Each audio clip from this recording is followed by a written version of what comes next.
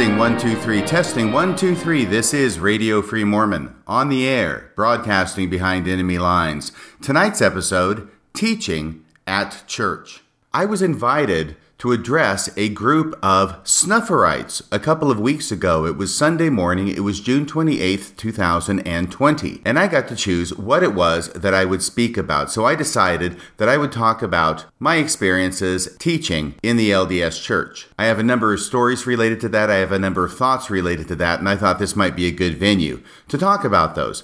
Now, I have to say a couple of things here first off before we get to the actual presentation. The first thing is this, is that the people who follow Denver Snuffer, number one, do not want to be called snufferites. I said snufferites at the beginning, but it's only because it has become the term that has become associated with them.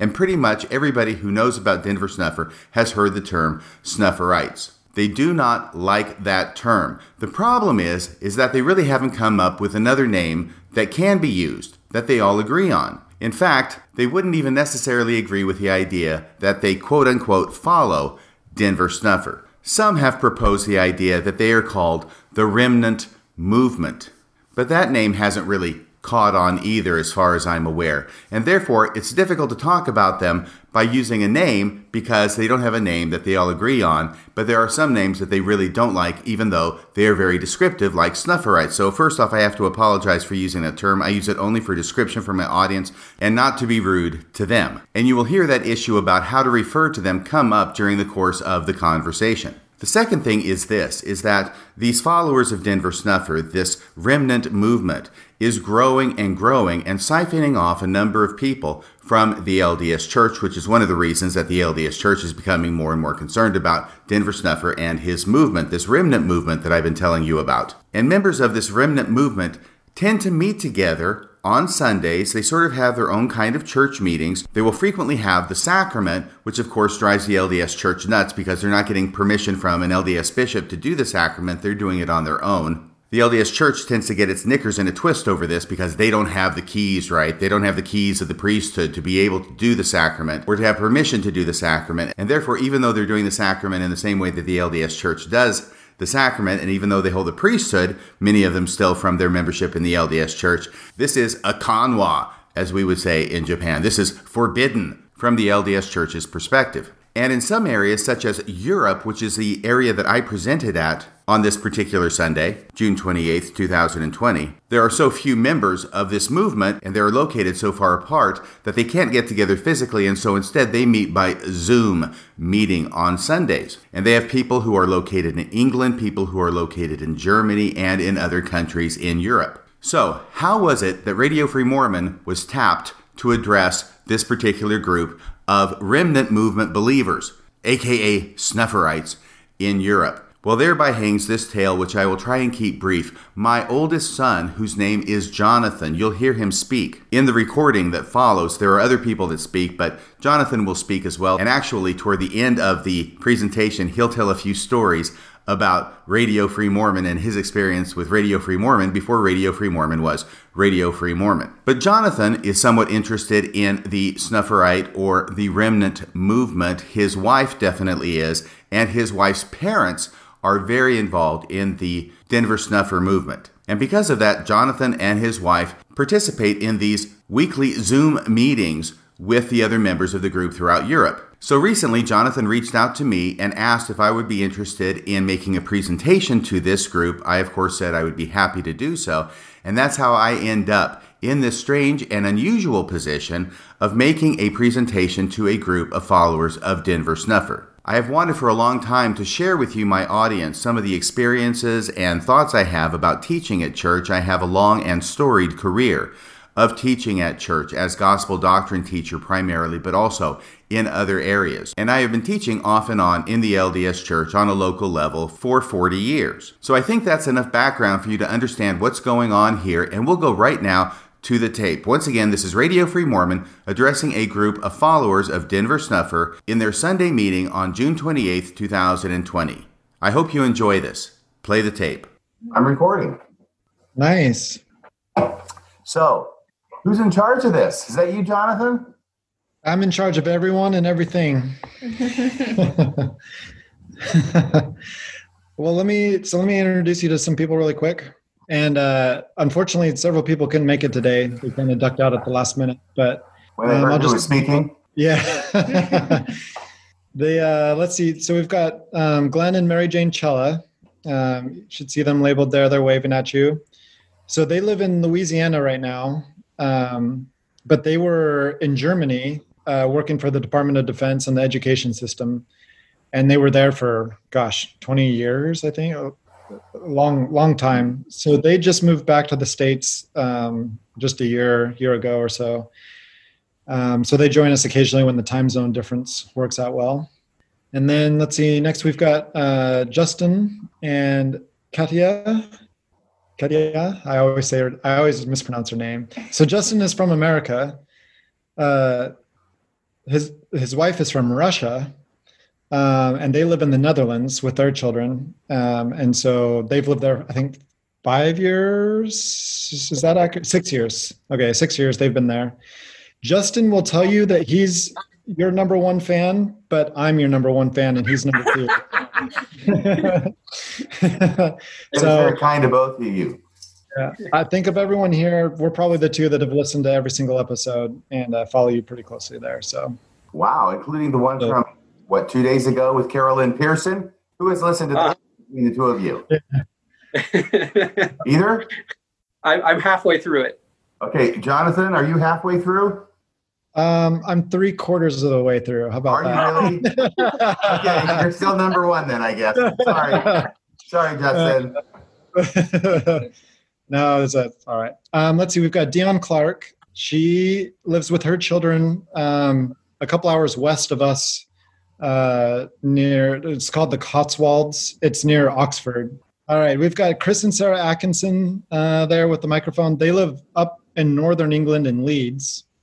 And there's another family up there in Leeds. I don't know if they're going to join us a little bit later, but no, they're not. Okay. And then Bernard is here. Bernard lives in, is it Bountiful? Bountiful, Utah. Bountiful, Utah. But he's from Czech Republic. Czech Republic. He's from the Czech Republic. So he's good friends with another lady that she can't join us today, but from Slovakia. And so there's a connection there. And again, when the time zone works out, they'll sometimes join in here. And so Justin too. Yeah, he's related to me. Oh, then Justin as well. Okay, yeah, that's right. Multiple connections. Lots of connections. And Justin's and Katie. Okay, and Katie as well. Yeah, so let's see. So we're missing a family from Leeds. We're missing from Slovakia. We're missing from Italy. We're missing from England. We're missing from Scotland. She couldn't join us today either. So we have a quorum, but not quite everyone. But they're all looking forward to the recording. So it's Frederick as well we're missing, who's just recently joined us.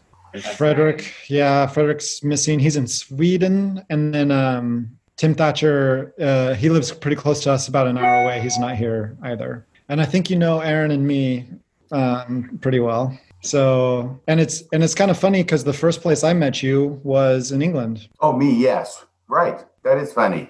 Why is nobody laughing? I don't know why. Nobody's laughing. Because it's so funny. It's not funny. It's interesting. So yeah, let's see. With that, Aaron's laughing. Aaron's laughing. I'm not laughing at what he said. I'm laughing at what you said. I'm the funny one.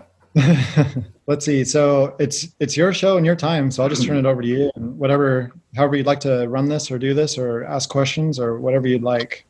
Okay. Well, can I do this first? And Jonathan, I know you're mainly the spokesperson today, but anybody else who wants to answer this question, I do have a few comments that I prepared. By the way, good morning for everybody from Washington State. I know it's afternoon where most of you are, except for Bountiful, I suppose, or Louisiana is probably still morning too, even that far south, right? So I guess I won't wait to hear back from people because a lot of people are muted.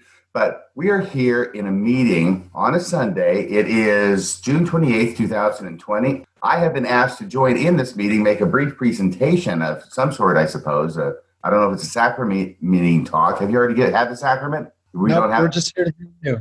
So we don't have the sacrament at this point. No, we're not. We're not planning on doing that today. It would take a while to pass it around, I guess. Yeah, there's a lot of. I could get there quickly, but not that fast. Okay, so what is it that binds you all together? Because this isn't the first time you've gotten together on a Sunday to talk about things related to religion. What is this about? And I will get to a few comments that I've thought about, actually. Jonathan? Did you hear my question? I did, and I'm happy to talk, but I think that my accent is probably more boring compared to some of the others on here, so I'll try to refrain as much as possible. But okay, so Jonathan, I want you to pick one of the other people to answer that question. I know Justin. I think Justin is pretty eager to talk to you, so I'll let Justin answer the question. Hi, Justin. What is it that you are doing here today with these other people, and why are you getting together by Zoom on the internet to talk about things? All right. So I've been a part of the group probably about a year and a half, even while I was still attending my local LDS ward. And I was just looking for a common group of people who, came from similar backgrounds and weren't really satisfied with what they were getting out of their church experience, kind of similar to me.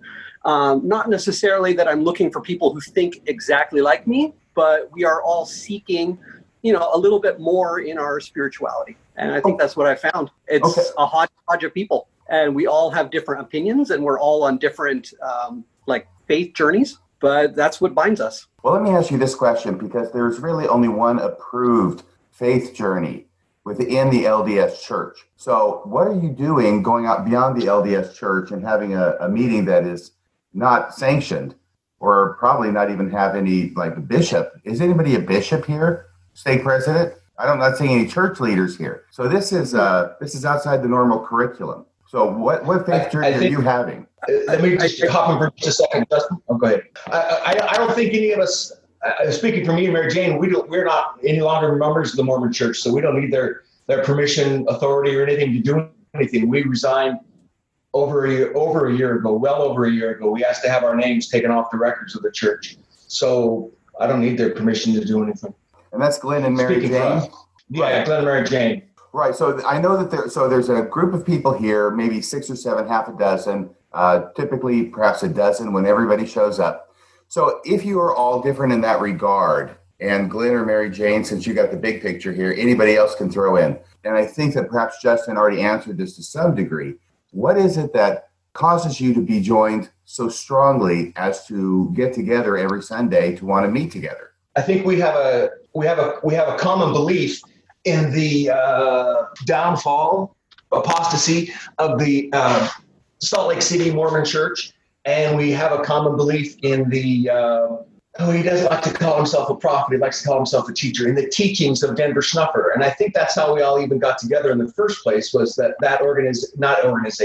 his movement, I guess you want to call it that, put up on a website. It says for fellowships, called a fellowship locator.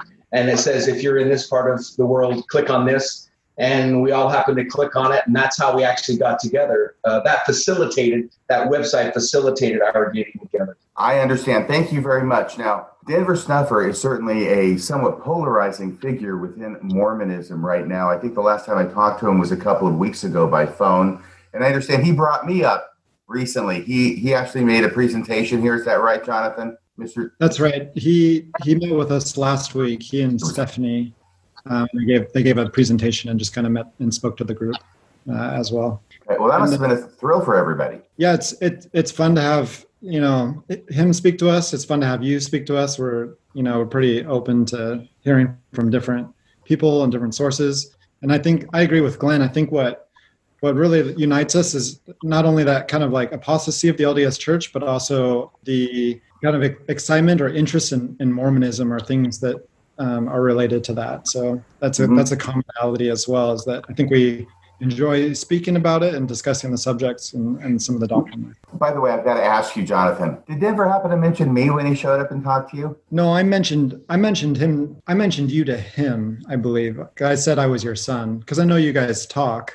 Yeah. And he didn't know me at all. I mean, I just emailed him out of the blue and said, hey, if you're interested, you could talk to the group on Zoom. I think everyone would really appreciate and enjoy that. And in the course of that dialogue on email, I mentioned that I was your son. Oh, okay. And he was pretty excited about that. It's a small world, obviously. And he enjoys speaking with you a lot. It is a small world as a general principle. Within Mormonism, it's a small world. And within whatever it is you guys are, this movement, right? Not an organization, a movement there's always, it's even a smaller world. But it's this interesting idea of this difficulty that Denver seems to have, and his followers see. You don't even like that term, I know. But it's this difficulty in nomenclature and even describing yourselves. It seems like before you talk about who you are, I mean, I used to be able to say I was a Mormon. And even then you can say I'm a member of the Church of Jesus Christ of Latter-day Saints, and that's a mouthful. But even that is very short compared to sort of the verbal gymnastics that I see that a lot of people like you have to go through in order to identify who the heck you are and what you believe. Did you want to say something there, Dion? Yeah, I think that we are all linked by our love of the scriptures, the love of our Savior, and we meet really every Sunday in order to discuss the scriptures, to discuss the gospel of Jesus Christ. And so, yeah, I don't think any of us are really followers of anything. I think we all have differing views, but we are led by some commonality. And that doesn't matter. It doesn't matter if one person believes one thing or one person believes another. That's not important. What's important is the friendship that we all share. And the fact that we are, I suppose, each of us are all searching for further light and knowledge. We're all searching for truth. However that comes up. I think if we were going to say we were followers of anything or anyone, we would say we were followers or striving to be followers of Christ. Exactly. No man, just Christ. Yeah. And obviously, we read what Denver's written and, listen to other people. We read other books. But yeah, we're all striving to be followers of Christ. Sorry, Justin? We listen to Radio Free Mormon. We do. Yeah. That's to balance out the further light and knowledge. You also listen to Radio Free Mormon. But, Denver Snuffer, he's written so many books. He's written so many big books, right? It's amazing. I think of him as the Stephen King of Mormonism with what he writes. And I've read some of it. I've actually read some of it. I did a book review on the one that really got him in hot water, which was, Passing the Heavenly Gift? True? Yes. Right. That's what he got excommunicated over, I believe. And that was in September of 2013? Yes. I think so. So. Wow, pretty good. Okay, so let me go ahead and talk to you a little bit about things and what I have prepared today. First thing I wanted to say is this. It was around 20 years ago that Jonathan was giving a talk in Sacrament meeting. So he would have been around 16 years old at the time. And he stood up in front of the entire congregation, and I had no idea what he was going to talk about, anything he was going to say, but he led off by saying that he said, I want to tell the congregation how it is that I came to be talking to you today. And he said, well, the bishop went to the best looking member of the ward and asked him if he would speak. And he said, no, he wasn't going to do it. So then the bishop went to the smartest member of the ward and asked him if he would speak. And he said, no, I'm not going to do it. So finally, the bishop went to the most spiritual member of the ward and asked him if he would speak. And then Jonathan says, and, I really couldn't say no to the bishop 3 times, so I finally said yes. That sounds like Jonathan. And by the way, we don't have the audio of everybody laughing here because most people are muted, and that's okay. But I just want to let everybody know who's listening to this in the future, this is bringing down the house for a second time. Jonathan, that was a great, great line. So that's the story about Jonathan. I want to talk a little bit about teaching in the LDS Church, this whole concept of teaching in the LDS Church, because it's fascinating to me, and I want to share a few stories with you about it. But the first is this, that the LDS Church is very structured in every ward, in every stake, and even above that, they have so many different little offices and places to fill. We know you've got bishops, you've got young women's leaders, and you used to have young men's leaders, but now that's named something else. And you've got all these people in the different quorums, right, and the different groups. But there's one calling or one position that I think is by far the most numerous of any other calling in the church. Any idea what that might be? Teacher. Since I sort of gave it away when I said what I'm going to be talking about, right? Yeah, it's teachers. There are so many teachers in the LDS Church. In a ward, you've got so many teachers, tons for every little group. And even in sacrament meeting, a member is supposed to be a teacher when they're getting up there and talking. Excuse me for just a second. Once again, early in the morning here. Am I doing good product placement with this, by the way? I don't know. Can everybody see that? Oh, it's a Very Coke. good product placement, yes. I thought it might be a beer. Yes, I'm getting paid healthily by the Coca-Cola got you. company. You got that? Jonathan has one too, except he's drinking the hard stuff. Yeah. That's because it's the early evening there where he is. But, they even have classes about teaching, not about public speaking, but just about teaching in Mormonism, including this class and this booklet called Teaching No Greater Calling. Everybody's heard of that one? Okay. Mm-hmm. I even had to go through that at one point. I didn't have to, but I did before I went on my mission back in the late 1970s. And the thing that's fascinating to me about this in Mormonism is that there is such a focus on teaching within a church where the LDS church, the very last thing that they want to have happen within a church context is anybody teaching somebody something. So on the one hand, they've got all this focus on teaching, all these callings for teaching, but the last thing they want to have happen is anybody actually learn anything at church. All right. Exactly. Pretend that you are learning. Yeah. So I think of teaching, I don't think it's a crazy kind of interpretation or definition of the word, but I think of teaching as teaching something to somebody else where they learn something in the process. I don't think you can have teaching without learning, right? And yet the LDS church wants to have people, teachers all over the place, but nobody learning anything. It's almost like that scripture from the New Testament, ever learning and never able to come to a knowledge of the truth, right? Except in the Mormonism, they have that, but they also have ever teaching and never able to teach anything new or anything at all for that matter. Now, of course, in primary, there is teaching, right? Because you're just absolutely new. You're a little kid. You haven't heard anything before. So actually you are learning things. But once you graduate from primary, you go on from there. And it's a rare occasion indeed when you're actually going to hear anything different within a church context, which is why I sometimes say that in the LDS church, you never really graduate from primary. So having said all of that, I will tell you though, that when I joined the church as a convert in 1978, not having grown up in the church, I had a very exciting couple of years, I suppose, when I'm going to church and actually learning things. Can you imagine being 18 and 19 years old and going to church and learning things? Some of you probably have that experience with your converts, right? It's a wonderful time. I was very excited in learning things. And one of my first callings back when I'm 18 or 19 years old was as a teacher, and I was teaching the 8-year-olds. And I thought, this is nerve-wracking because I don't know anything about Mormonism or the Bible or the scriptures or anything. And here I'm teaching a class. Now, it's a class of kids, right? But I'm thinking they probably actually know more about Mormonism than I do. And I'm sure they did. But I have a manual, okay? So I have this love-hate relationship with the manual. I loved it for maybe a couple of months when I was teaching 8-year-olds, and forever after I've hated it. But it was a lifesaver at the time for me because I didn't know what the heck I would teach or what would be right or what would be correct. But I had the manual. And I remember one day that I was teaching about Job in the Old Testament. Yeah, that's a good thing to be teaching little 8-year-olds about. But it's okay because we taught the 8-year-old version of Job. And I didn't know at the time, only to find out, 40 years later or so, that that's the only version of Job that's taught in the church is the 8-year-old version of Job.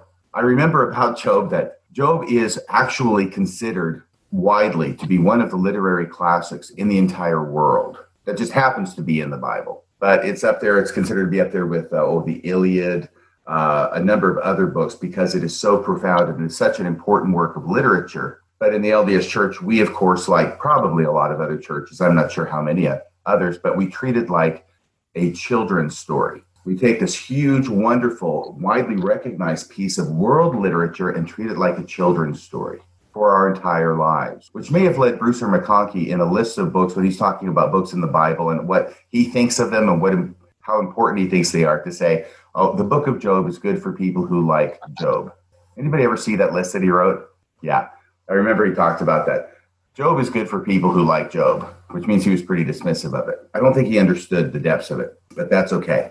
But that's also sort of symbolic, I think, of what happens in the LDS Church, and what brings us together today is that there is this idea that there may be massive depths and literary qualities and further knowledge available within the scriptures, and yet the LDS Church does not seem to want to try and mine those or try and find those or try and deal with those in any way. I once said that it seems like the LDS Church spends 95% of the time talking about 5% of the scriptures. And I think that's probably conservative. It's probably That's very more like, conservative, yes, 99% of the time talking about 1% of the scriptures. 99%, yeah. Yes. And they twist that 1% to what they they do want what? it to mean. Oh, They yeah. take the 1% out of context, twist the meaning. Yes. So we've got that situation. But of course, you know, you have to be in the church, or I had to be in the church for at least a few years before I began to wake up to that fact and see what was going on and see that I'm hearing the same thing over and over and over and over again. And actually, hearing or reading the same thing over and over again was okay for me for maybe the first 3 or 4 times, maybe even 5 times. But when you start to get up to 20, it starts losing its appeal. And by the time you get to 100, no, the eyes are rolling back in the head. So back to teaching Job to this primary class, right? Back to teaching Job. I was so nervous. And the reason I'm so nervous is because the ward primary presidency is going to be visiting my class to see how I'm doing. Now, looking at this from this perspective, I'm just laughing at myself, thinking how nervous I was that the ward primary presidency was going to be visiting my class to see how I'm doing teaching these 8-year-olds in this little tiny ward in Sumner, Washington. But they did come. I was nervous. I was, I guess, okay, because they didn't fire me. I don't know what I thought they might do if I didn't measure up, but I felt all this pressure. Okay, one other story now about teaching having to do with this very same class is that one day, it was one of the girls tended to be more interested, perhaps smarter, at least at that age. You know, when you're 8, the girls are smarter. Then when you get to be around 16 or 18, the guys pass them and leave them in the dust forever after, really. Wow, that's nice. I don't think you can say that. I'm sorry, what? I don't think that's politically correct to say that. No, it's not. Everybody's laughing. Okay, everybody's laughing. I see everybody laughing. There's one sister who looks like she's going out of the screen, maybe to get a gun. But that's okay, because you're on the other side of the Atlantic. There's no guns in England. Only no Americans guns in England. Okay. Well, then I'll say even worse things. But we're teaching this class, and it was one of the girls. And it was a little girl named something Lively. Her last name, I think, was Lively. Sweet little girl. But I'm talking about God or something in this class. And in the middle of the class, she says, oh, Brother Radio Free Mormon, yes. How did God become God? And see, I knew the answer. So there's 2 sets of air quotes in that one little sentence. I knew the answer because I've been reading Teachings of the Prophet Joseph Smith. You don't go over that in church, right? That's side reading. And I'd gone all the way through it. So this must have been 1979 by now, because I remember when I read it. And teaching this class, and I know what the answer is. But I also, at this early date where I've been a member of the church for probably no more than a year, I recognize that there are things that you talk about in church, and with kids especially, and there are things you don't talk about in church. And it's interesting to me that I already recognize that at that very early period in the church. And so I thought, okay, I need to put this kid off. And I did quite effectively. I said, okay, here's the deal. I'm teaching this lesson right now, and I think that's a great question, very smart. But if you want to know the answer to that question, just wait till after class, okay? And after class, after prayer and everything, then we could talk about it then. Knowing full well that no kid's going to stay after class for crying out loud, right? That bell rings, boom, they're out of there. So I figure I've got this covered. So we go through the rest of the class, whatever it was on. This is not when the primary presidency was there, right? And get to the end, somebody gives the closing prayer. I'm putting my stuff away, getting ready to go. And I turn around, and this little girl is standing there waiting to get her question answered. And not only is this little girl standing there, the rest of the class is standing there waiting to get the question answered. I couldn't believe it. I thought, oh no, this is not working. So now what do I do? Well, I thought, well, okay, if everything else fails, I could try the truth. And I felt really pushed into a corner. Sometimes you have to be pushed in a corner to cough up the truth. But I said to the class, I said, okay, so here's the deal, all right? And I'm really, really concerned about how they're going to be taking this and how their parents are going to be taking this if they go home and tell their parents what their teacher told them in primary. I said, okay, so here's how God got to become God. God lived on another planet, and he was righteous enough and did everything he was supposed to do enough that he advanced to the point where he became God. And I'm holding my breath, wondering what the reaction is going to be. And this little girl basically goes, "Oh, okay, thanks." And then she turns, and with the rest of the class, they just walk out of the room. That's all they wanted, was an answer to their question. It wasn't something where they were going to suddenly start blowing up or having smoke coming out of their ears or something bad happening. They just wanted an answer to their question. That's all they wanted. And it wasn't going to be a big debate or about, well, then who is God's father and who was his father and all this other stuff, right? So those are the two experiences that I had there that I wanted to share with you. Now, it also became obvious to me, as I'm sure it's become obvious to all of you over time in the LDS Church, that it doesn't take long before you exhaust the fund of knowledge about doctrine that is correlated and in the LDS Church. And once you get to that point, you can do a couple of things, and it depends on who you are. There's a lot of members who don't really care about the doctrine. They don't really care about it, okay? It's not that big a deal to them. They go to church for other reasons, maybe for the social life. I almost said socialism, to socialize, and for other reasons. But there are certain members of the church, and I'm guessing maybe a lot of people here are among those members, who go, they want to learn. They want that further light and knowledge. They want that promise that's talked about in the temple endowment with Adam, right? To get further light and knowledge. That's what we're waiting for. That's what we're praying for. You can pray a lifetime in the LDS Church, the way Adam prayed, and your prayer is pretty much always going to be not answered, because there is no further light and knowledge in the LDS Church. Well, some of us could say we've had experiences with getting that further light and knowledge. Mm-hmm. And then once you start testifying about that to your ward members, they see you as crazy. Right. This is another interesting. It's so true. This is another interesting thing in the LDS Church, isn't it? Because there's what the church presents and what the church teaches, and then there's the reality. The church teaches about further light and knowledge, even in the endowment, the temple, which is the most sacred thing that the LDS Church really has going, right? Further light and knowledge, but when it comes to actually receiving it, then you're really not supposed to receive any further light and knowledge. The only further light and knowledge that you are allowed to receive is the further light and knowledge that your leaders receive. And then you can receive a confirmation that their further light and knowledge is true. And that's the only confirmation you can receive. The other thing was, about milk versus meat. I used to hear that all the time in the church. I'm not sure I hear it so much anymore. But this whole idea that Paul talks about milk versus meat, and you need to have milk now in order to prepare you for meat later. Well, this seems to be what the LDS Church at least used to tell me throughout my entire life. They used to pretend they've got meat, but you always have to have the milk because you're never really going to be ready for the meat. But the idea is milk before meat, and if you learn your basics, eventually we'll give you some meat. They don't have any meat. Denver Snuffer says that even the milk has been watered down. Oh, that's funny. That is very funny. Pretty much water. There's no nutrients at all in that water anymore. It is. It is. It's like that old 80s commercial was it Hershey's or something? Where's the beef? There was an old lady who would say that. Where's the beef? Well, there is no beef. And so that leads people to go to where you've gone. Let me think here. When I was on my mission, I read, and that was to Japan, read this book. I read a number of books, not necessarily approved, but not bad books. It was by Dale Carnegie. He was talking about, was it the art of public speaking or just public speaking? He actually wrote a book about that. And one of the things that he wrote in there, because I fancied myself a speaker at the time, a budding, silver-tongued orator, was, I like this, I still remember this, about how to give a talk, which was fill up the barrel, knock out the bung, and let nature caper. And the idea was just fill up that barrel with stuff, okay? Get it in your head, knock out the bung, which I believe is the hole in the side of the barrel, and then just let nature caper. Let whatever happens. You've done your preparation beforehand, and that's what I've been doing. This is actually an experiment in that theory, because I actually don't. Here are my notes.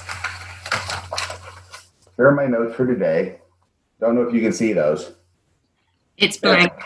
Thank you. Yes, it's blank. It is blank. No notes for today. I thought about writing these down, but then I thought, I don't know if I really need to. We'll see by the end of it whether you think I should have. But by the end of this, here's what happens. Okay.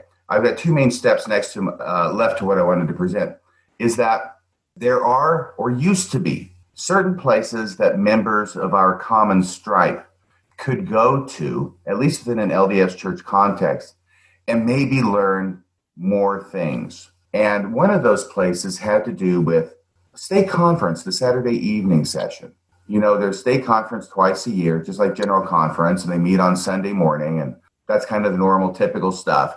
But there was always a Saturday evening session at which a speaker would come out, and I don't know why, and maybe I was the only one, but it seemed to have a reputation for going into more real depth or more things that you didn't always hear. So that was one place, but then that changed over time too.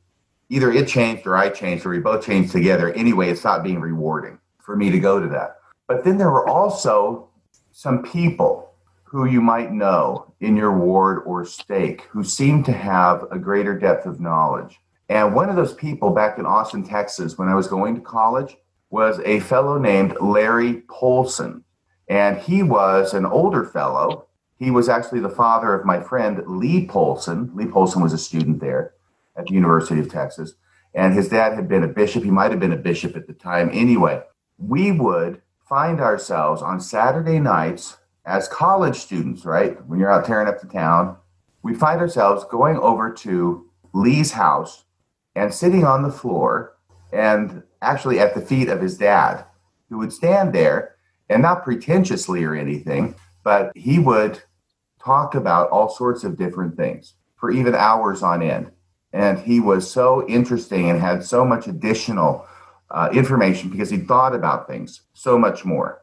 And he knew more things that we wanted to learn from him in a completely uncorrelated church context. Now, has anybody here had a similar experience to that? Okay, Justin has.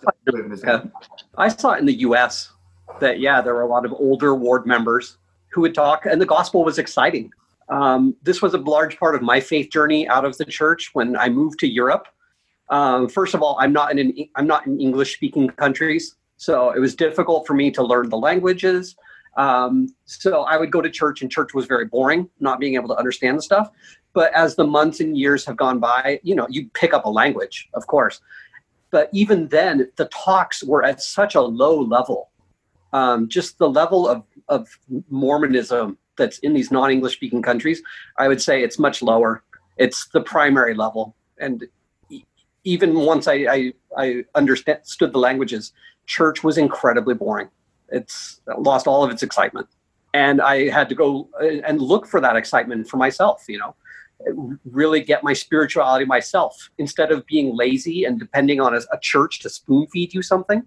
I read these other books that you're talking about, going into church history, seeing what Joseph Smith was describing. It was fantastic, amazing stuff. Every week the church was growing and getting new doctrine, right? But then for the last 100 years, they've been taking stuff away, less and less stuff. So the church isn't growing doctrinally. Yeah, for me, it was, there's no exaltation in continuing in a spiritually stagnant state. So for me, going to church was spiritually stagnant. I didn't learn anything month on month. And I was, teachers and leaders.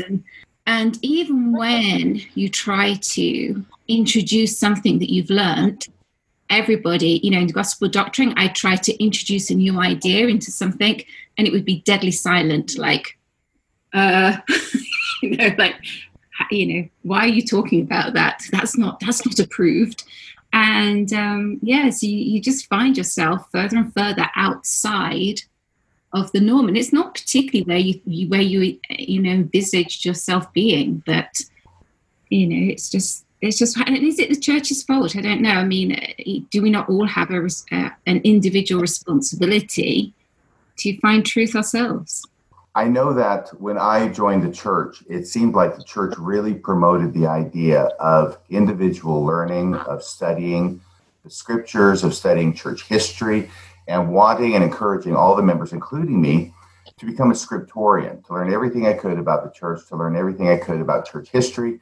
And I took that seriously, and I did that. I did study. I studied my brains out for 40 years, only to find out at the end that the church really didn't mean it. Mm-hmm. They really don't want you to study. What they want you to do is just have a familiarity with the surface correlated material and never go below that. Yeah. So I have a friend who left the church, and he's delved into scripture and asked questions, and he was looking for answers for those questions.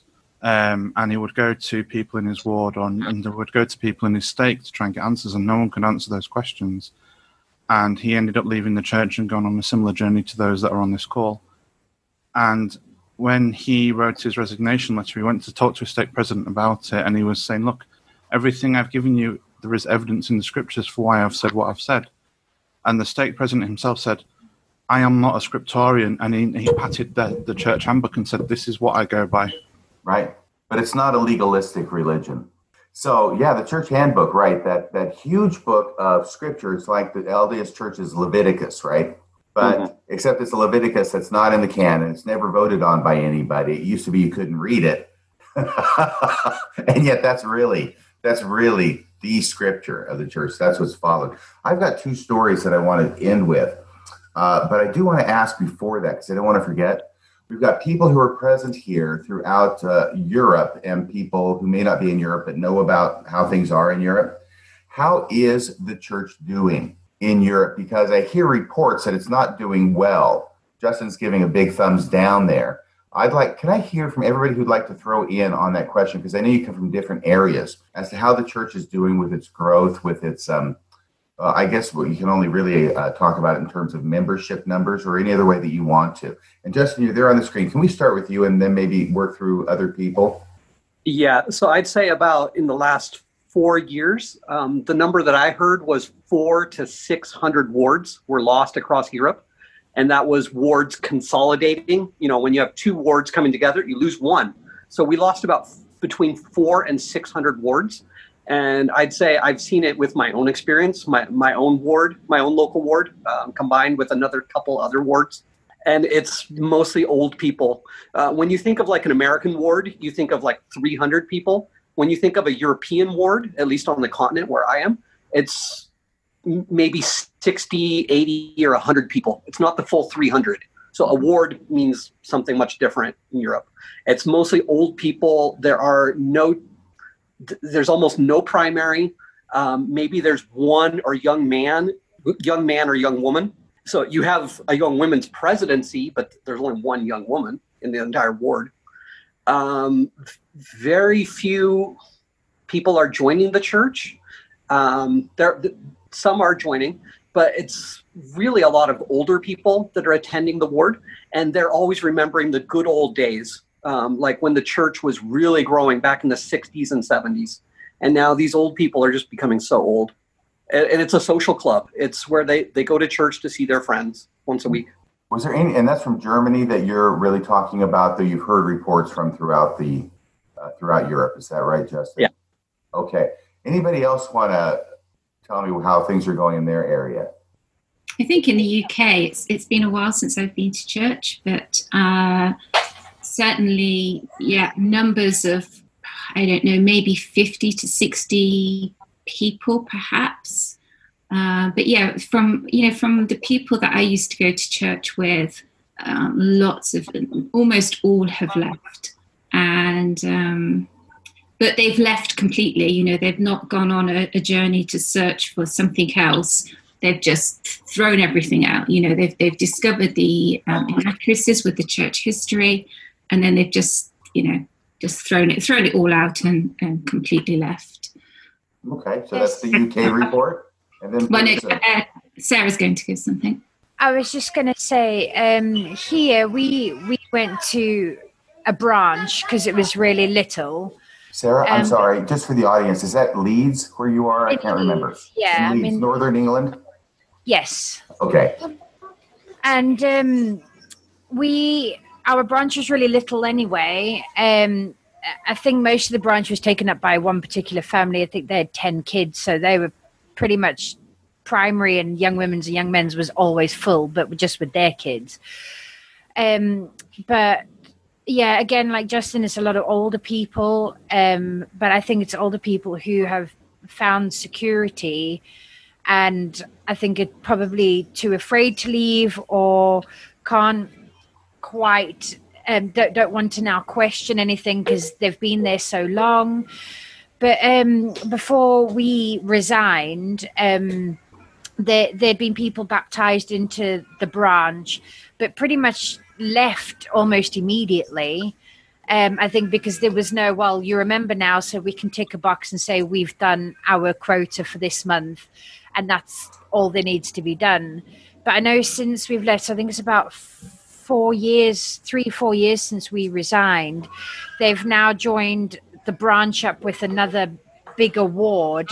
So now they've become a ward, but obviously now that then crosses another one off the list. Like Justin said, they join up, but then another one's essentially dropped off. But again, I think, they're just trying to make the buildings look more full by joining congregations up. But there doesn't appear to be any growth. And like I said, when there was a baptism, they stayed for a couple of weeks at most, and then you never saw them again. So I don't think it's doing particularly well here either. Thank you. It is a bigger part of society. There's a movement throughout all of society in Europe to get away from organized religion. So in my country, like only 30% of people claim to have a belief in God. So they would say they're 70% atheist. But I would even argue, though, it's in your definition of words. When people say they don't believe in God, they usually mean they don't believe in a God of an organized religion. And they usually mean Catholicism or Protestantism. When you do push the people, they still have some kind of like spiritual experiences. Like they do have experiences with dead relatives. They do feel a connection with the universe. And these are people who claim to be atheists, right? So I'd be like, wait, how are you an atheist, but you've seen your dead relative? And then they'd further say, well, I just don't believe in organized religion. So that's the movement that I've seen. Okay, well, thank you for that. I was going to go on with my last two stories about teaching in church, and I have not mentioned these on the podcast at all. So this will be new material. Don't know if Jonathan knows about this, but I have taught in the church from time to time, and always with some controversy associated with it. Now, if you go to church and if you're a teacher, and if all you do is read the manual and stand in front of the class and actually read the manual and do no preparation beforehand, do no work, and honestly, if you were to stand there and read the manual, there will be no controversy about your class. That's funny. That's exactly what I used to do when I taught Sunday school, although I would do it on a PowerPoint presentation because I'm a geek. Okay, so at least you can read it off the PowerPoint, right? That's something. Yeah, or I got people to read it or read the scriptures or answer the questions that I put up. I tried to facilitate a discussion because I was lazy and I couldn't be bothered doing the work. But I didn't just teach from the manual. And this is Chris. I'm sorry? I was a rebel. I didn't teach from the manual at all. Even as Elders Quorum president, I would read just the title of the chapter that they wanted me to do. And then I would just go through all of the scriptures and like actually teach them what the scriptures said. Okay, yeah. And it would come out saying the opposite of what the church believed. Can I go back to Chris for a second? Because I wanted to ask him a question. This is the fellow who read from the manual on PowerPoint. Chris, Vobistu. Dordruven. Chris, did you ever have any controversy in your class from reading the manual on PowerPoint? None at all. No, because nobody's going to complain about that. It can be the worst class in the freaking world, but if you're reading the manual and everybody is dying of boredom, all right? In other words, if you make the worst presentation you possibly could, as long as you're just reading the manual, there's not going to be any complaints about it. I used to get complimented on my lessons, actually. People used to say it's a really good lesson and they really enjoyed it. And I literally just read out what was in the manual. That's all it was. Well, maybe you were a good reader, but sometimes I think that people come up and give compliments. Well, I'm not going to say that. I'll talk about me. I'll tell you one compliment I got at the end of a Sunday school class, okay? And this is a compliment. Going back to where I was about when I would teach, I would not read the manual because I had become very frustrated and very bored with attending classes where all you went over was the manual. So I started thinking, well, I'm learning more things. I'm studying more things. I'm going to start incorporating those things into my lessons because I would like to give the kind of lesson that if I attended as a student, I would like to be there. So my goal was to make it so that no matter who you were, if you came to my class that I'm teaching, you're going to learn at least one thing. That was my goal, to actually be a teacher. And sometimes, by the way, I would study and prepare for like 6 to 8 hours a week for a 40-minute class. And I knew that I was not going to be able to get it all in there, but I was very, very interested in that. I won't tell you all the details about that. I'll move along to this story because sometimes I would do better than others as a teacher. You know, it's kind of like being a podcaster. There are times when I'm aware that I'm really not doing a very good job or I'm not living up to my expectations or something like that. And then there's other times when I just say, I'm knocking this thing out of the park. I am really, really hitting on all cylinders. And that happened when I was teaching. And I remember teaching once in the ward building in the Relief Society room, where everybody is in there, and it's all packed because it's a smaller room than the chapel, of course. And in the very front row, there's this old guy. It was actually Bill Everett's dad. If you remember Bill Everett, Jonathan, it was Bill Everett's dad, and this old, decrepit guy sitting there. And I am knocking it out of the park. And by the way, when I teach, I also do not stand behind the platform or this little podium kind of thing, the wooden thing they put on top of the table in the Relief Society room. I do not stand there for protection. Okay. I walk around. I walk over this way. I walk over that way. I'm trying to be a moving target for multiple reasons. One of which is it's harder to hit me with flying fruit. The other one being it's more interesting. I'm trying to be dynamic. I'm trying to make interest in every single way I possibly can in the class.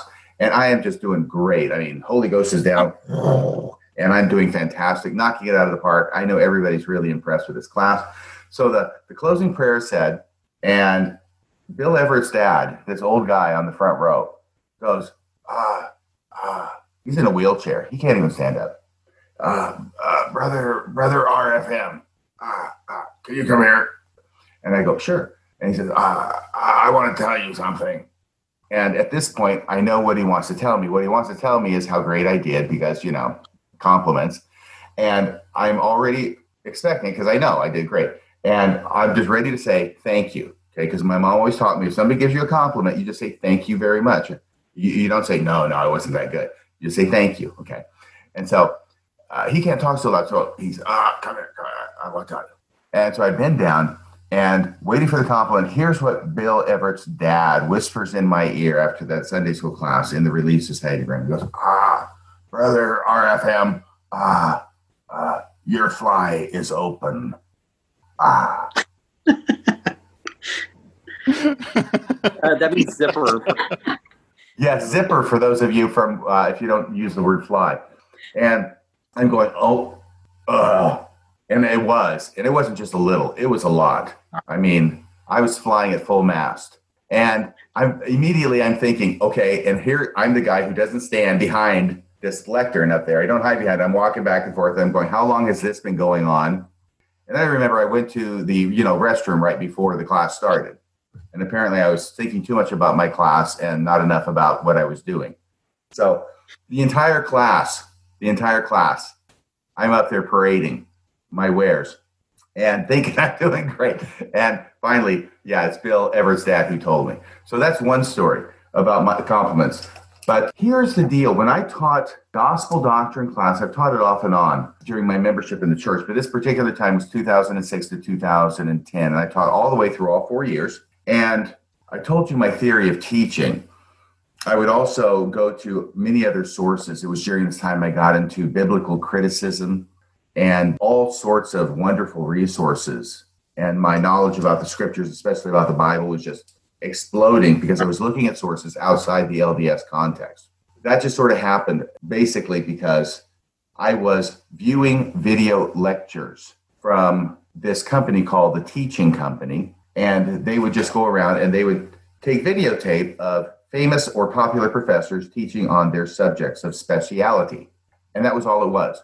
And so I happened to get one about the New Testament, something about the New Testament, since I like scriptures, a guy named Bart Ehrman, who some of you may have heard of, who's a professor of Bible studies at the University of North Carolina, Chapel Hill. I didn't know what a big deal he was at the time. But all of a sudden he's talking to me and he's really just talking about what you would learn if you went to the first day of college, your first year of college in Bible studies. But it's overwhelming to me. I cannot believe that there's this much knowledge about the Bible that I have never encountered in 30 years of studying the Bible, because I've been studying it with Mormon sources. And Mormon sources have only one viewpoint of the Bible, and they will quote each other and they will just look at certain scriptures, right? But there's another view, and it's a broader view, and it's a view that lets in a whole lot more light and knowledge. And that's what I felt like as I'm listening to these lectures. And I got a bunch of books, got a bunch of other resources. I'm incorporating stuff like this into my class. And the membership of the class are divided into three parts. There's the 1/3 who doesn't want to be there anyway. They're not interested. They don't care. Fine. There's another third who thinks, wow, this is the best class I've ever been to. And I actually had a few people say that. This is the best class I've ever been to. And I would think, well, that's because I'm actually teaching you something. And the third group would be those who did not like the fact that I was teaching things that were outside the manual. They did not like it. And there's one lady, Sister Waters. I don't know if you remember her, Jonathan, but she would beat a path, like after every class, I think, straight to the bishop's office to complain about me. So you can be really trying, working 6 to 8 hours a week to prepare stuff for class, trying to make it so exciting that at least some members of the class say, I've never been to a class that's been this good in the church. And yet there will be other people in the same class, sure as I'm sitting here, who will be so upset by the fact that you're teaching something that's not in the manual. Remember, you can be as boring as dirt. As long as you're in the manual, nobody's going to complain. But these other people will complain. And in the very passive-aggressive culture of Mormonism, they don't come to you and talk to you. No, they go straight to the bishop to complain. And fortunately, I had other people who liked my class. This is all going on unbeknownst to me, right? Because I'm not in the leadership of the church. There's a reason I never rose to leadership positions in the LDS church. I think they had me singled out from an early age. But there are other people who tell me later, yeah, they were talking about you in the priesthood executive committee. And I was there and I told them, you better not release RFM from that position because he's the best teacher I've ever had. And you shouldn't listen to this other person. Okay, you shouldn't listen to this other person. Well, eventually I did get released. Of course, it was after 4 years. It was under kind of strange circumstances. I won't go into that here because it's a bit too detailed. But I will tell you this, that when I got released, a good friend of mine who was similar to me in ideas about things, this is 2010, it's brother Daryl Adair, and he sometimes listens to this show, so I want to give him a shout out. Daryl Adair, elderly gentleman, very wise, good teacher, was called to take my place. And shortly after he was called, he had to go somewhere on vacation for a Sunday, and he gave me a call and said, would you substitute? I said, sure, be happy to. So showed up, taught a class. I think I walked up to the front of the class on that day and said, just when you thought it was safe to go back in the water. And then I taught the class. And I'm looking up here, I'm seeing some people laughing, some people not, but that's okay.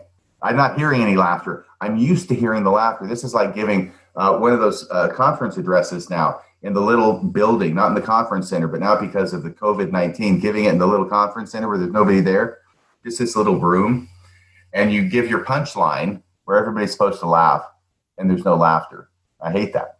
Okay. We are laughing, just we're all on mute. I'll put a laugh track in later.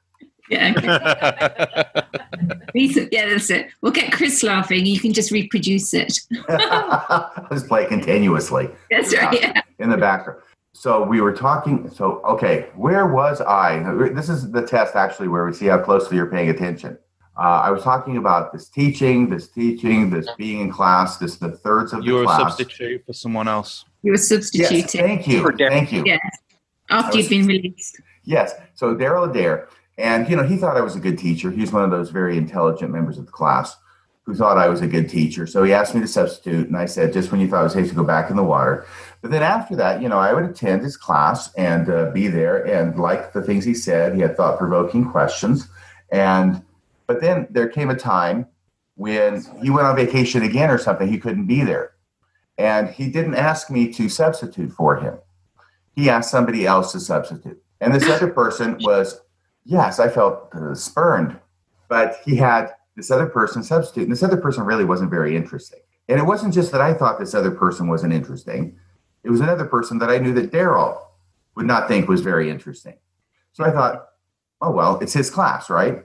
He can pick whoever he wants to substitute for his class. That's fine. But he didn't even call me. So anyway, no big deal. But he's a guy who was on the move, and so maybe once every 2 months or so, he might not be there. All of a sudden, this pattern started where he would ask people, basically uninteresting people less interesting than Radio Free Mormon, to teach the gospel doctrine class. And you've been correlated.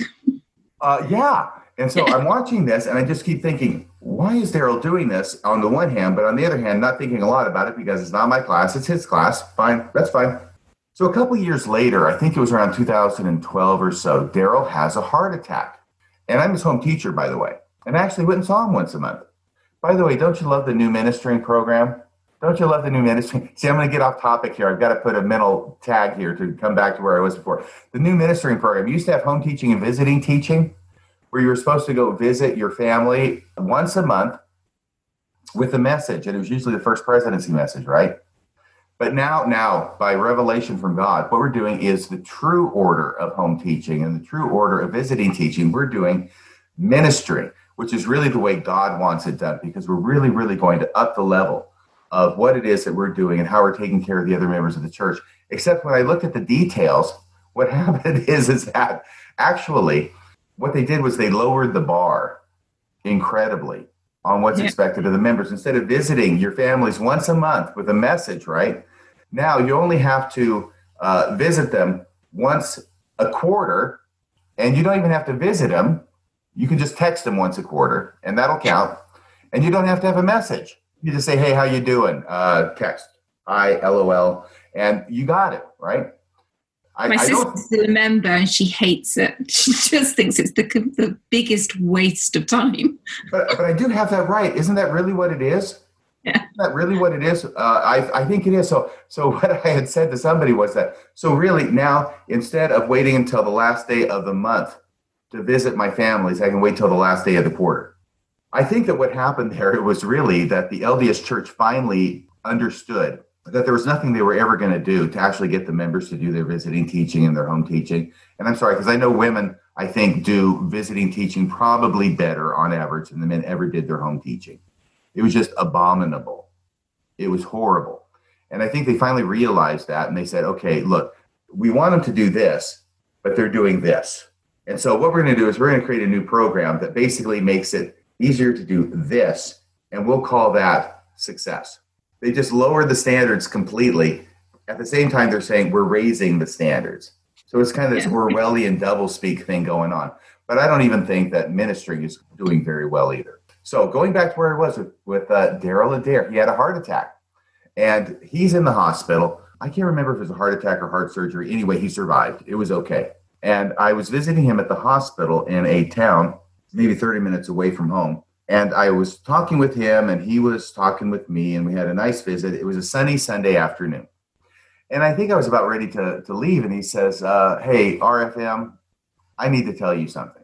And I said, what is it? He says, well, you probably noticed that I haven't been asking you to substitute for my classes in Sunday school when I haven't been there. And I said, well, yeah, now that you mentioned it, I guess you're right. Of course I noticed. But I don't want to make it so obvious. By the way, now we're going to do another backtrack here, okay? This is just another tangent, something everybody knows, but I want to establish it, is that when you are a teacher in the LDS Church, and there's tons and tons of teachers, and you can't be there for any reason, standard operating procedure has been, since Adam and Eve came out of the garden, that you're the one who's responsible for getting somebody to take over, right? You don't call the bishop and say, hey, bishop, I can't be there, sorry, click, and leave it to the bishop to find somebody. Or you don't call whoever it is who's in charge of the program, the primary president or the Sunday school president. You don't do that. You are responsible for finding somebody. And it really doesn't make any difference whether it is your friend, whether it's your dog, whether it's your cat, whether it's a stranger you pull in off the street. You just need to fill in that spot to have somebody there to teach your class. Okay, we all know that. Now, having said that, back to the hospital room. Yeah, I guess I had noticed that, Daryl. Yeah, you hadn't been asking me to be your substitute anymore. And he says, well, I wanted to let you know why that was. Why is it? Because a while back, after they released you, and after I asked you to substitute that first time, I got a list from the Sunday school president. And they created a list that said that if you cannot teach your class and you need to find a substitute teacher, this is a list of people in the ward from which you must select. No way. Way. Your substitute teacher. And guess who didn't make the grade? You. Yes. I flatter myself that I was the reason for the creation of a list that didn't have my name on it. And I said, really? And he goes, yeah. And he says, that's why I haven't been, asking you to substitute because you're not on the list. Oh, okay, thank you. So I did a slow burn about this for a few weeks. And I was very, very upset at the Sunday school teacher in the ward, Sunday school president in the ward. A person who basically doesn't do anything. That's got to be the cushiest job in any ward, is being the Sunday school president, right? Except this Sunday school president made a list. And he's a friend of mine. I mean, I'm not a close friend, but I've known him for years and years. And I'm just going, you did that, huh? Okay. So I'm just mad, and I'm doing my own passive-aggressive thing, which I learned in Mormonism. And I'm not talking to him. I see him on Sunday, forget it. Not talking, talk to the hand. And one day, I was going into church, into the chapel, and he was standing there by the side of the door handing out the little programs. And I go walking by, and he says, hey, wait, what is it? And he says, I got this feeling the last few weeks that you're kind of unhappy with me. And I just said, well, I had a choice there, right? I could do the typical Mormon thing and say, no, everything's fine. Have a good day. Love you. But no, instead, I said, well, yeah. Well, I guess, your instincts serve you well, because I have been very upset with you. And let me tell you why I've been upset with you, because I found out about this list. And I told him about the list, and I'm not on it, and what's the deal? And he said, well, I'm glad you mentioned this to me, because that list wasn't my idea. I didn't come up with that list. That was from the bishop. So we're tracing it back. And at this point, I could have confronted the bishop, but I thought, what is the point? What really is the point? I know that he did it. I know why he did it. I think I know why he did it. I know that regardless of why he did it, if he did it for the reason I think he did it, he's not going to admit he did it for the reason I think he did it. So you did it, fine, that's okay. I understand you don't want me not only to teach in a calling in the church, you don't want me to teach even as a substitute for one lesson in the church. That's okay. But now, by the way, how long do your meetings usually go, Jonathan? As long as we want them to. Just keep going. Well, that would probably be about half an hour ago for this meeting, right? No, this is great. Okay, there's one other story, but this is the funny thing is that the LDS Church, as part of not wanting anything really of substance to ever be communicated to the members, sets things up in a certain way in order to make sure that happens. And one of the ways that they do it is they have 3 hours of church, for crying out loud. That seems counterintuitive. When you come to church for 3 hours, I know it's 2 hours now, but 3 hours forever. When I was for 40 years times 3 hours a week, that runs into a lot of time. So you think if you're going to church for 3 hours a week, they must want to teach you something, right? But they set it up in such a way that really you never learn anything. And one of the key ways is that they never, first off, basically no speaker is ever really going to want to tell you anything. Most speakers don't know anything to tell you. They basically will just go back to, a conference talk. I mean, they're assigning conference talks now to be given as talks in church. Worst idea in the world, in my opinion. But I cannot tell you how many people would get up in a sacrament meeting and say, well, I was assigned to give this conference talk by this general authority in the last general conference, and they would name the general authority, they would name the conference talk, and then they would always make some comment like, well, I can't improve upon the way Elder so-and-so gave this talk, so I'm just going to read it to you. And I am tearing my hair out going, anybody could improve on the way Elder so-and-so gave that talk. It was horrible the first time. Anything would be an improvement. Please don't read it again. But they go for it and they read it anyway.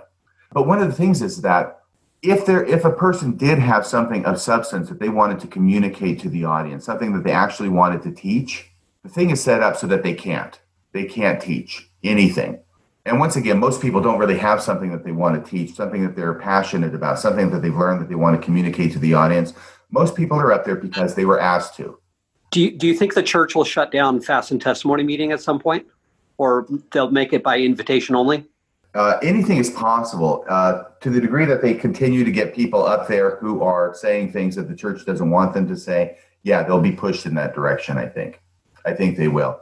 They're continuing to focus on the testimony glove and having only the 5 things that you say in testimony meeting, because really that's all we want to hear is everybody get up there line after line and say, I know this is true. I know Jesus is true. I know the church is true. I know Joseph Smith is true. I know the prophet is true. And I know that Book of Mormon, right? That's the 5th one, right? Book of Mormon is true. And, Jesus Christ, amen, boom, next, replay. That's really what they think a fast and testimony meeting is supposed to be about. But I think that, honestly, that's the last thing a fast and testimony meeting is supposed to be about. But this is this idea of the leadership of the church wanting to extend their control over everything that happens in every ward. And to a certain extent, I understand why they want to do that. But at some point, it becomes overkill. And the Fast and Testimony meeting, we all know about correlation and how that's been going on for 60 years now. And actually even 100 years if you go back and look at the roots of it around the turn of the 20th century in the early 1900s.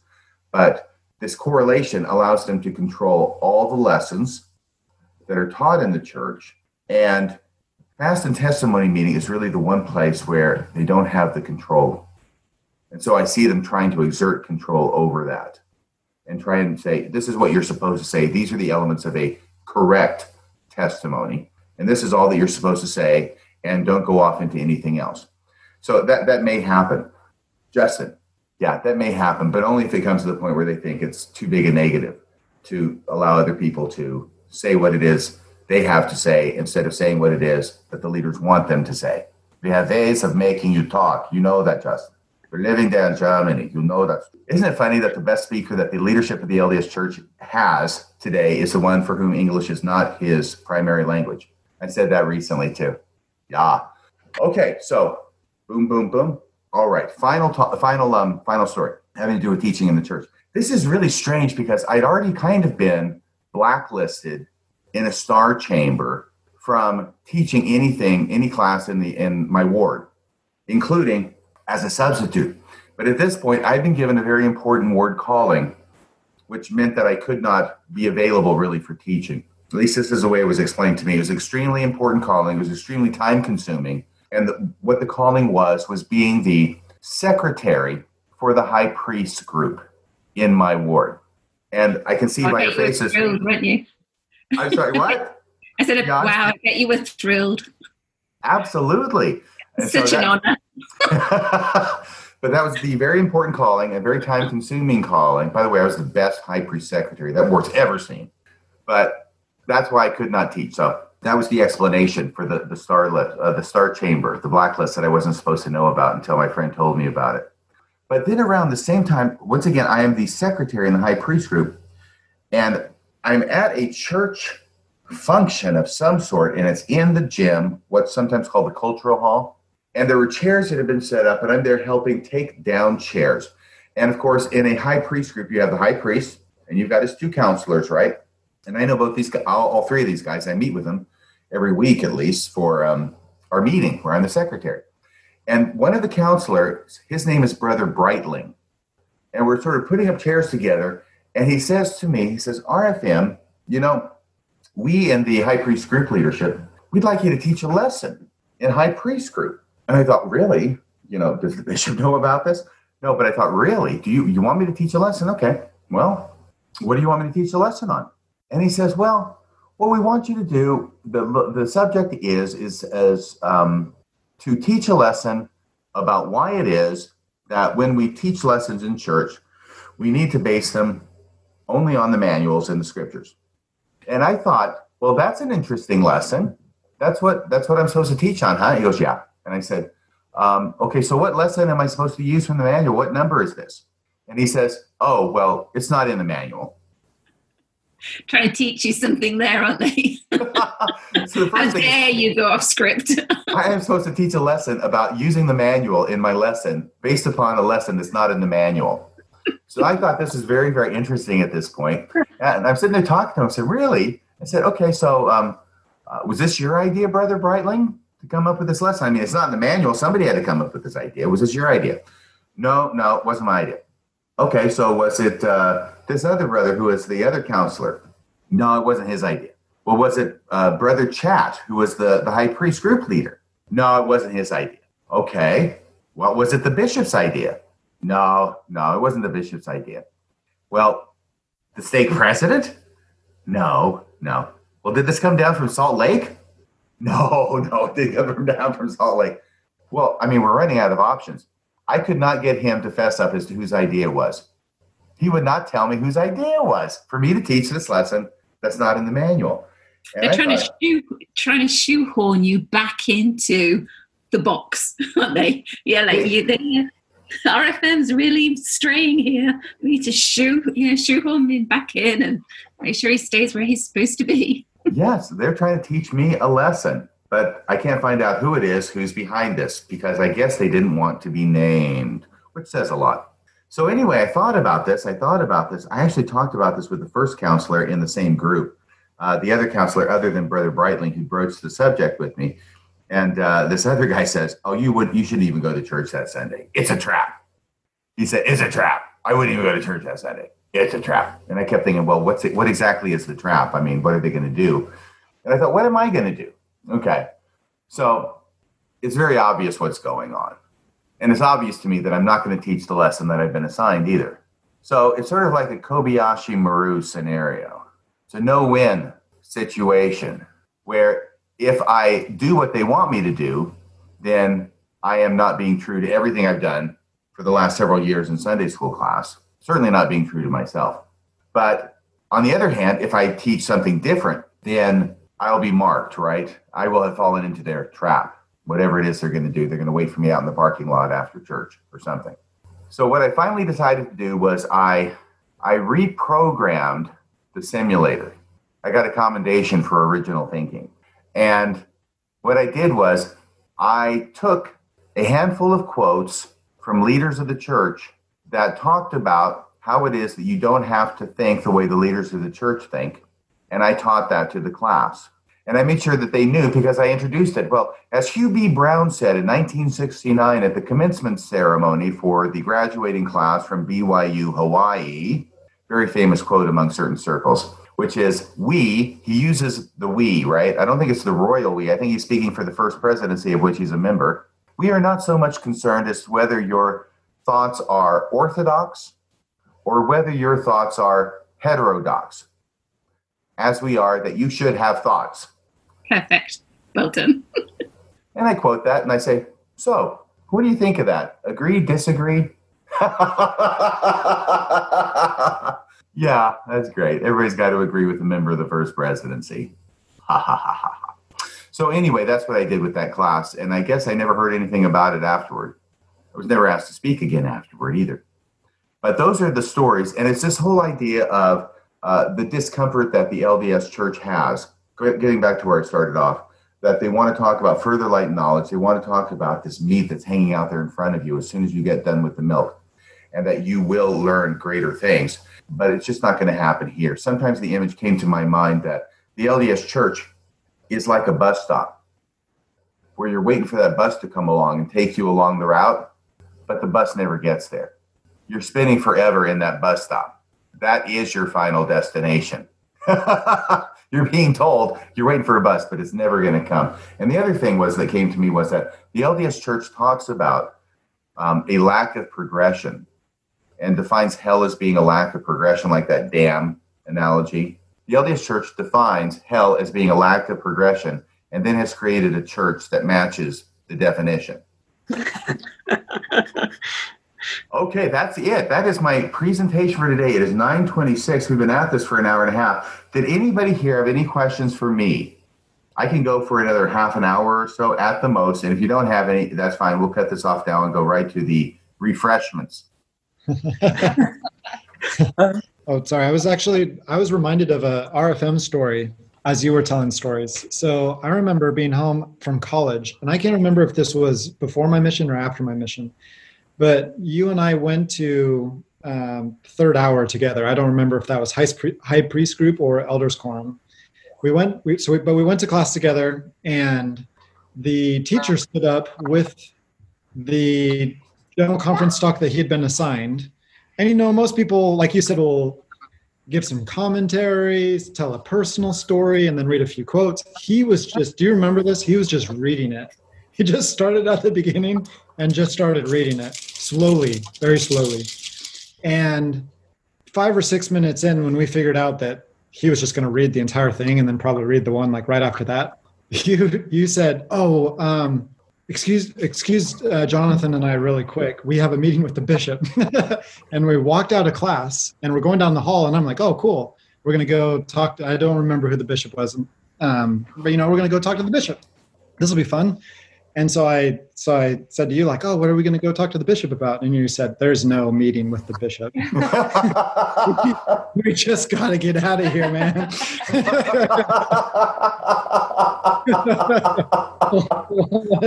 let's bail.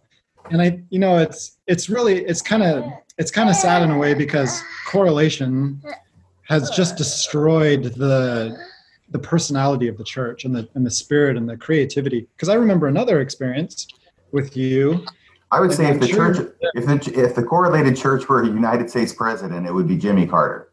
Yeah, exactly. Just very, it's the same tone. Like, and you see that nowhere better than at General Conference, where even though you have all these different speakers and sometimes from different places in the world with their accents, because English is a second language, they maintain the same cadence of all the other General Conference talks. And it's the exact same tone and inflections and humor and all the rest of it. There's no personality there.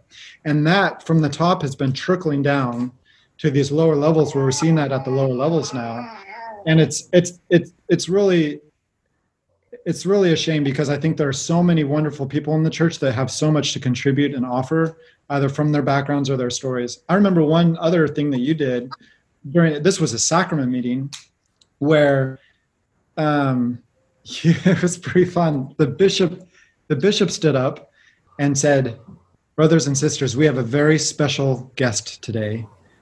And I'm trying to remember which apostle you were. I don't remember if you were John or Peter, or maybe you were Paul. John. Was it Paul? Do you remember John. this? It was John. I do. It was John. We say we had back in 2002 or so.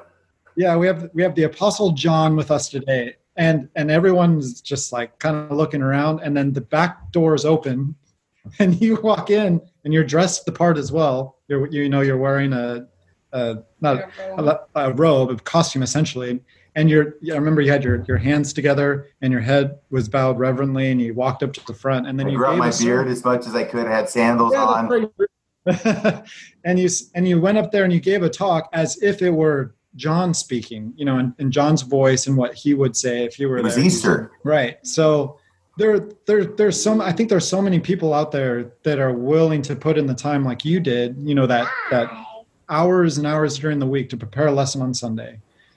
And there are other people that don't. And sometimes I think the church forces those people to teach because it's going to be a great learning experience for them. And they're going to learn, like, no, you should just leave those people alone. Go to the people that want to invest the time, that are energetic and good at it, and let those people, people teach.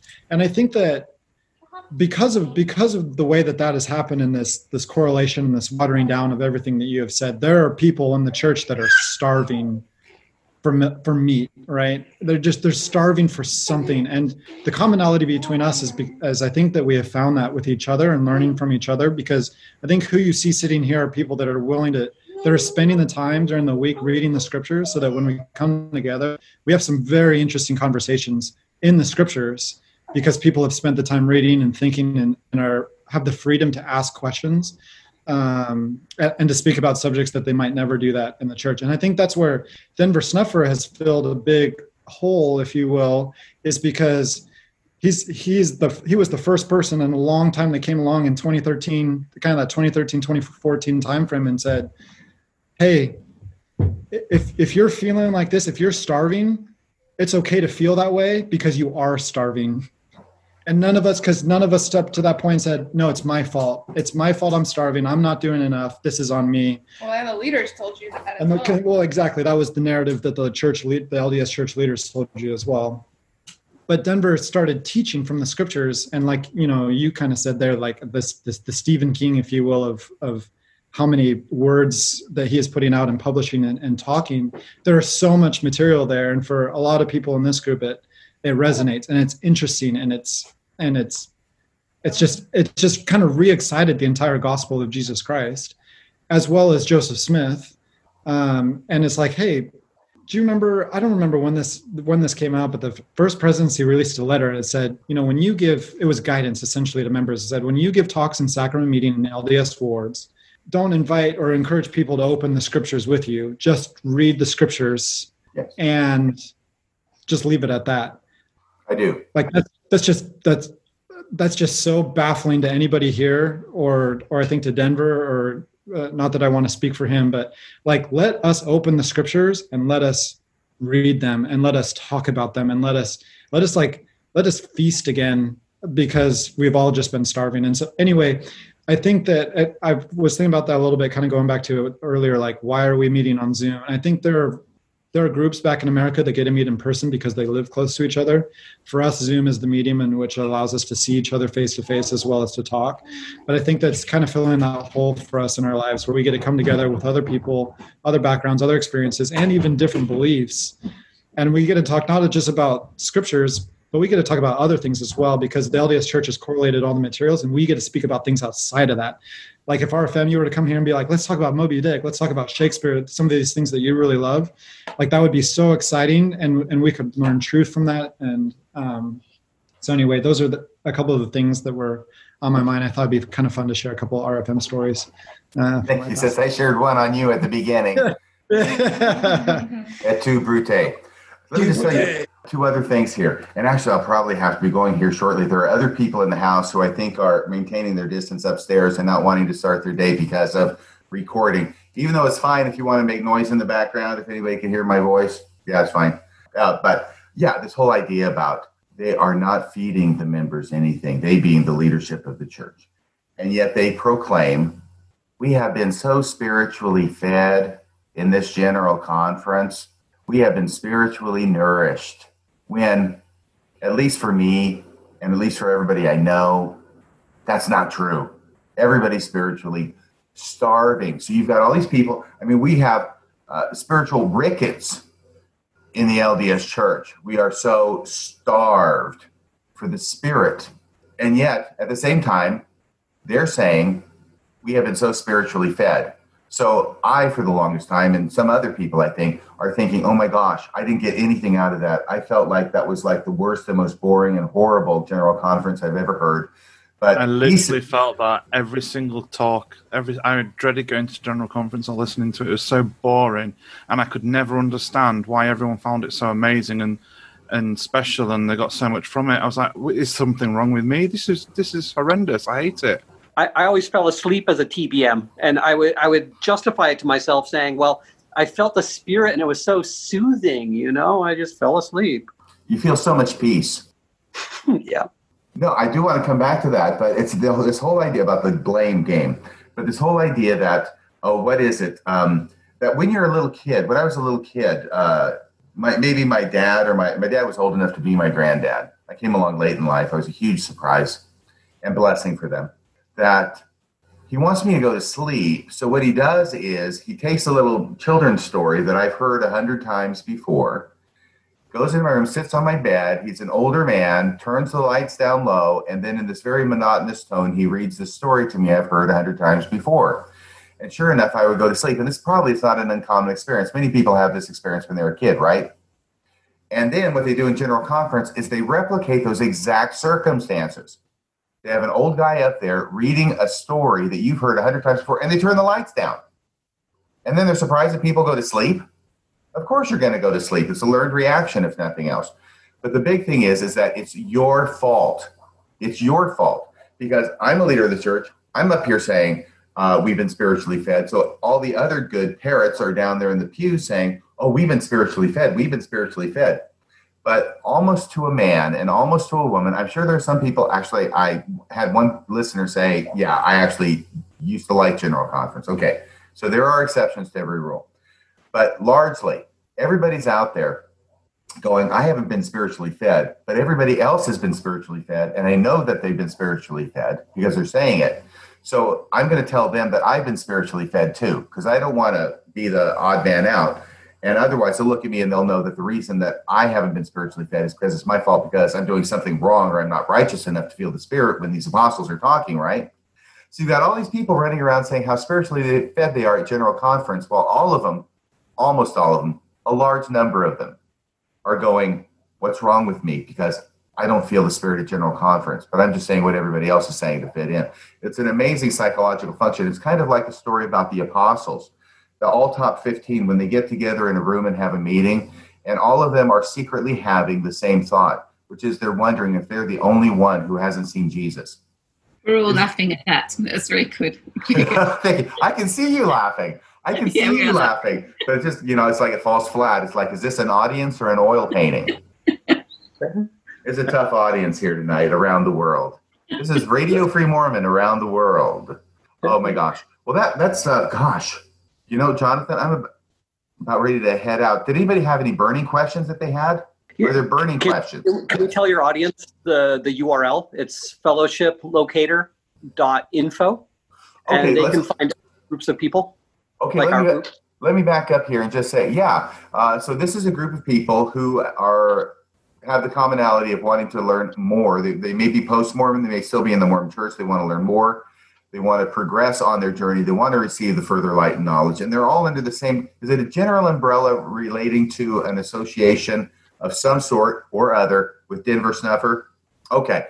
So, Justin, go ahead. Now, having given that information, you say, how do people get in contact and become a part of a group like this? Is that what you're trying to promote here, Justin? Yeah. We have a website where you can find other groups in your area. Our group is associated with Europe. We meet on Zoom. Other groups across the United States and in other countries might be meeting physically together. They might have regional conferences from time to time, or we might have international conferences also where we get together. The URL is fellowshiplocator.info. That's INFO. And it's a Google map with many, many, many pins all over it. And you can find people who have similar desires to you that you can get together and discuss ideas. It doesn't mean that we all believe the same thing. We don't even have rules that you have to actually meet with us every single week. Like, I certainly don't meet with the group every week. It's just whenever you want to. I would even say that I don't feel completely fulfilled by what I even get from the fellowship itself. Except for today, right? Except for today. Come on. Tell me the truth. You're fulfilled. Okay, go ahead. Of course. Yeah, I still want more. And it is helpful to see the experiences of other people. My experiences are different from yours, and that's fine. But we can still get together and learn from each other. That's the only way we can learn from each other. How can we learn from each other if all our experiences are the same and if we all say the same thing? Yeah. And it is quite different from the LDS model, like you've been saying. Being told by the top down exactly what to do. When you first join one of these groups, it might look like chaos at first. Like, who's the leader? There is no leader. There doesn't have to be one.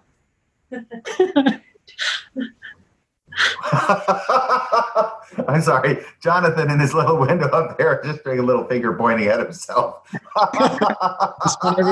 like going like this. Who we pay our tithing to every month. Okay, so let me just go ahead and tell this little story about Denver Snuffer, and then I'm done. And then I'll be out of here, okay? Everybody want to hear a story about Denver Snuffer? The guy who is definitely not the prophet and leader of this club, right? Absolutely. Yeah.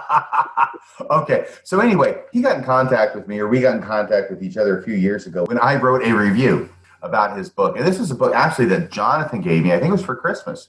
I think you gave me that book, Passing the Heavenly Gift. And I thought, well, I'm hearing more about this guy, and, he's getting in trouble, and he's becoming more of an issue in the church. So I thought, well, let me read this book, see what he has to say. I'll write a book review about it. At a minimum, I'll get to know what's going on.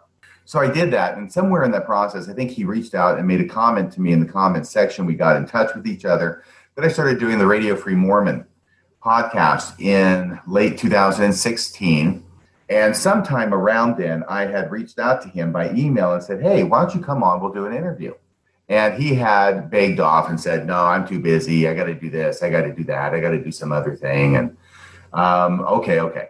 So every now and then I'd sort of reach out and just say, hey, why don't you come on for an interview? No, I'm too busy. So a few weeks ago, it might have been about 3 weeks ago, I was doing that 9 weeks of podcasting, 9 weeks from hell, doing a new podcast every weekday. And I'm just talking about from the listener's point of view, 9 weeks of hell. It was really hard for me. That was really bad. But in the middle of this, I get an email out of the blue. It's been quite a while since I talked to Denver. I get an email out of the blue, and it says, call me. And it gives his phone number. And it says Denver. I think it's a cell phone number. I think I should read it on the air here. Kidding. Just kidding. So first off, I'm actually concerned because I think he wants to bust my chops about, Joseph Smith and polygamy, because that's what Rock Waterman always wants to talk to me about. Oh my gosh. So anyway, because, obviously I bring that up every now and again. I don't do any episodes focusing on that issue. I think I did one, maybe I did recently with Jonathan Streeter that did talk about a part of that. Anyway, I thought, does he want to bust my chops about this? Probably not, but I don't know. So I give him a call later that day. He picks up and I say, Denver. And he goes, Radio Free Mormon. And I say, immediately, so have you finally changed your mind about coming on my show for an interview? That's why you're calling. And he goes, no, oh God, no, I'm not going to do that. And I said, oh, come on. I thought that's why you were calling me. You finally decided you want to come on my show for an interview. No, he didn't. So he wants to talk about a few other things. I won't bore you with them. I don't know if you'd be bored, but it's getting kind of lengthy. It has nothing to do with him coming on the show for an interview. It has to do with one of my listeners who had made a comment that I had read on the air and that he had heard about. And he wanted to tell me about the background on this listener because I didn't know him except for a name. He's kind of a big deal. So I get back. I'm at the office now. I respond to his email that he had sent me originally to call him. And I said, hey, it was great talking to you. Oh. No, that's fine. I think toward the end of our phone conversation, he'd mentioned something about, or I brought it up about Zion and this whole temple thing that he's trying to build. And he says that he's not really involved in that. Other people are doing that. And, so I said, okay. I didn't pursue it. But I got back now I'm at the office and I emailed him. I said, great talking to you today, Denver. Hope you do well. And he emails me back and he says, yeah, it's good talking to you too. And I hope you'll reconsider relocating if we ever get Zion established. And I emailed him right back and I said, I'll consider relocating if you come on my show for an interview. That's and now cool. I must say there are many laughing faces here. It just sounds like total silence. Cricket. So I don't think he responded to that one. Yeah, I hope it didn't upset him. Anyway, he's a very, very nice fellow. And I can certainly understand Denver Snuffer's appeal. There's a lot of things that are appealing about him, but very similar to the way the young adults would gather around in Lee Polson's living room at the feet of his dad, Larry Polson, to hear new things being taught by a guy who knows what he's talking about, that are interesting, that are deep, at least from our perspective at the time. And this appeal that I think Denver Snuffer has, because heaven knows that nobody's getting that from any leaders of the church. And we've got 15 prophets, 15 apostles, 15 seers, 15 revelators. That's like 60 people, all in all. Yeah, and nothing. Nothing. So that's about it for here. Do you close with a prayer? Sometimes we do, sometimes we don't. We just kind of go with the flow. Okay, well, today we're not. yeah, we're not today. Well, thank you. Thanks a lot for talking to us and sharing those stories and talking about teaching. It was really enjoyable. You are so welcome. Thank you for having me on. Thank you for inviting me. I know that you're all very, very nice people, and you're normal people, you're regular people, but this is kind of an exclusive group, at least from my point of view, that you get together, that you're all joined by the Mormon connection and wanting to actually learn more, find out more, and meet every week in order to facilitate that. I think that's great. It is. It works for us. Yeah, it's good. The only thing that would make it better would be closer together, but we do okay with just you. Yes. Well, there are so few of you, really. I mean, I know they're getting to be more and more, but there's so few of you. I'm just really glad that there's Zoom, that you can meet together, even virtually. But yeah, I understand what you're saying. Okay, so having said all of that, should I say this is Radio Free Mormon signing off the air? From Europe. From Europe. Yeah, Radio Free Mormon in Europe. That's right. Perfect. Well, thank you again, everybody. I'll go ahead. I'll exit now. It's been great talking to you. It's been great meeting you. Thank you. Thank you. Come again. Thank you very much. Talk to you later. Bye.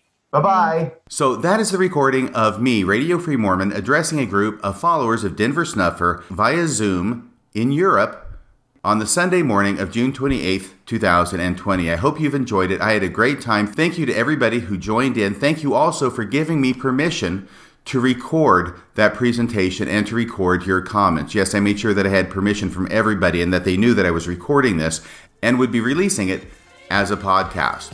So, until next time, this is Radio Free Mormon from Europe, signing off the air.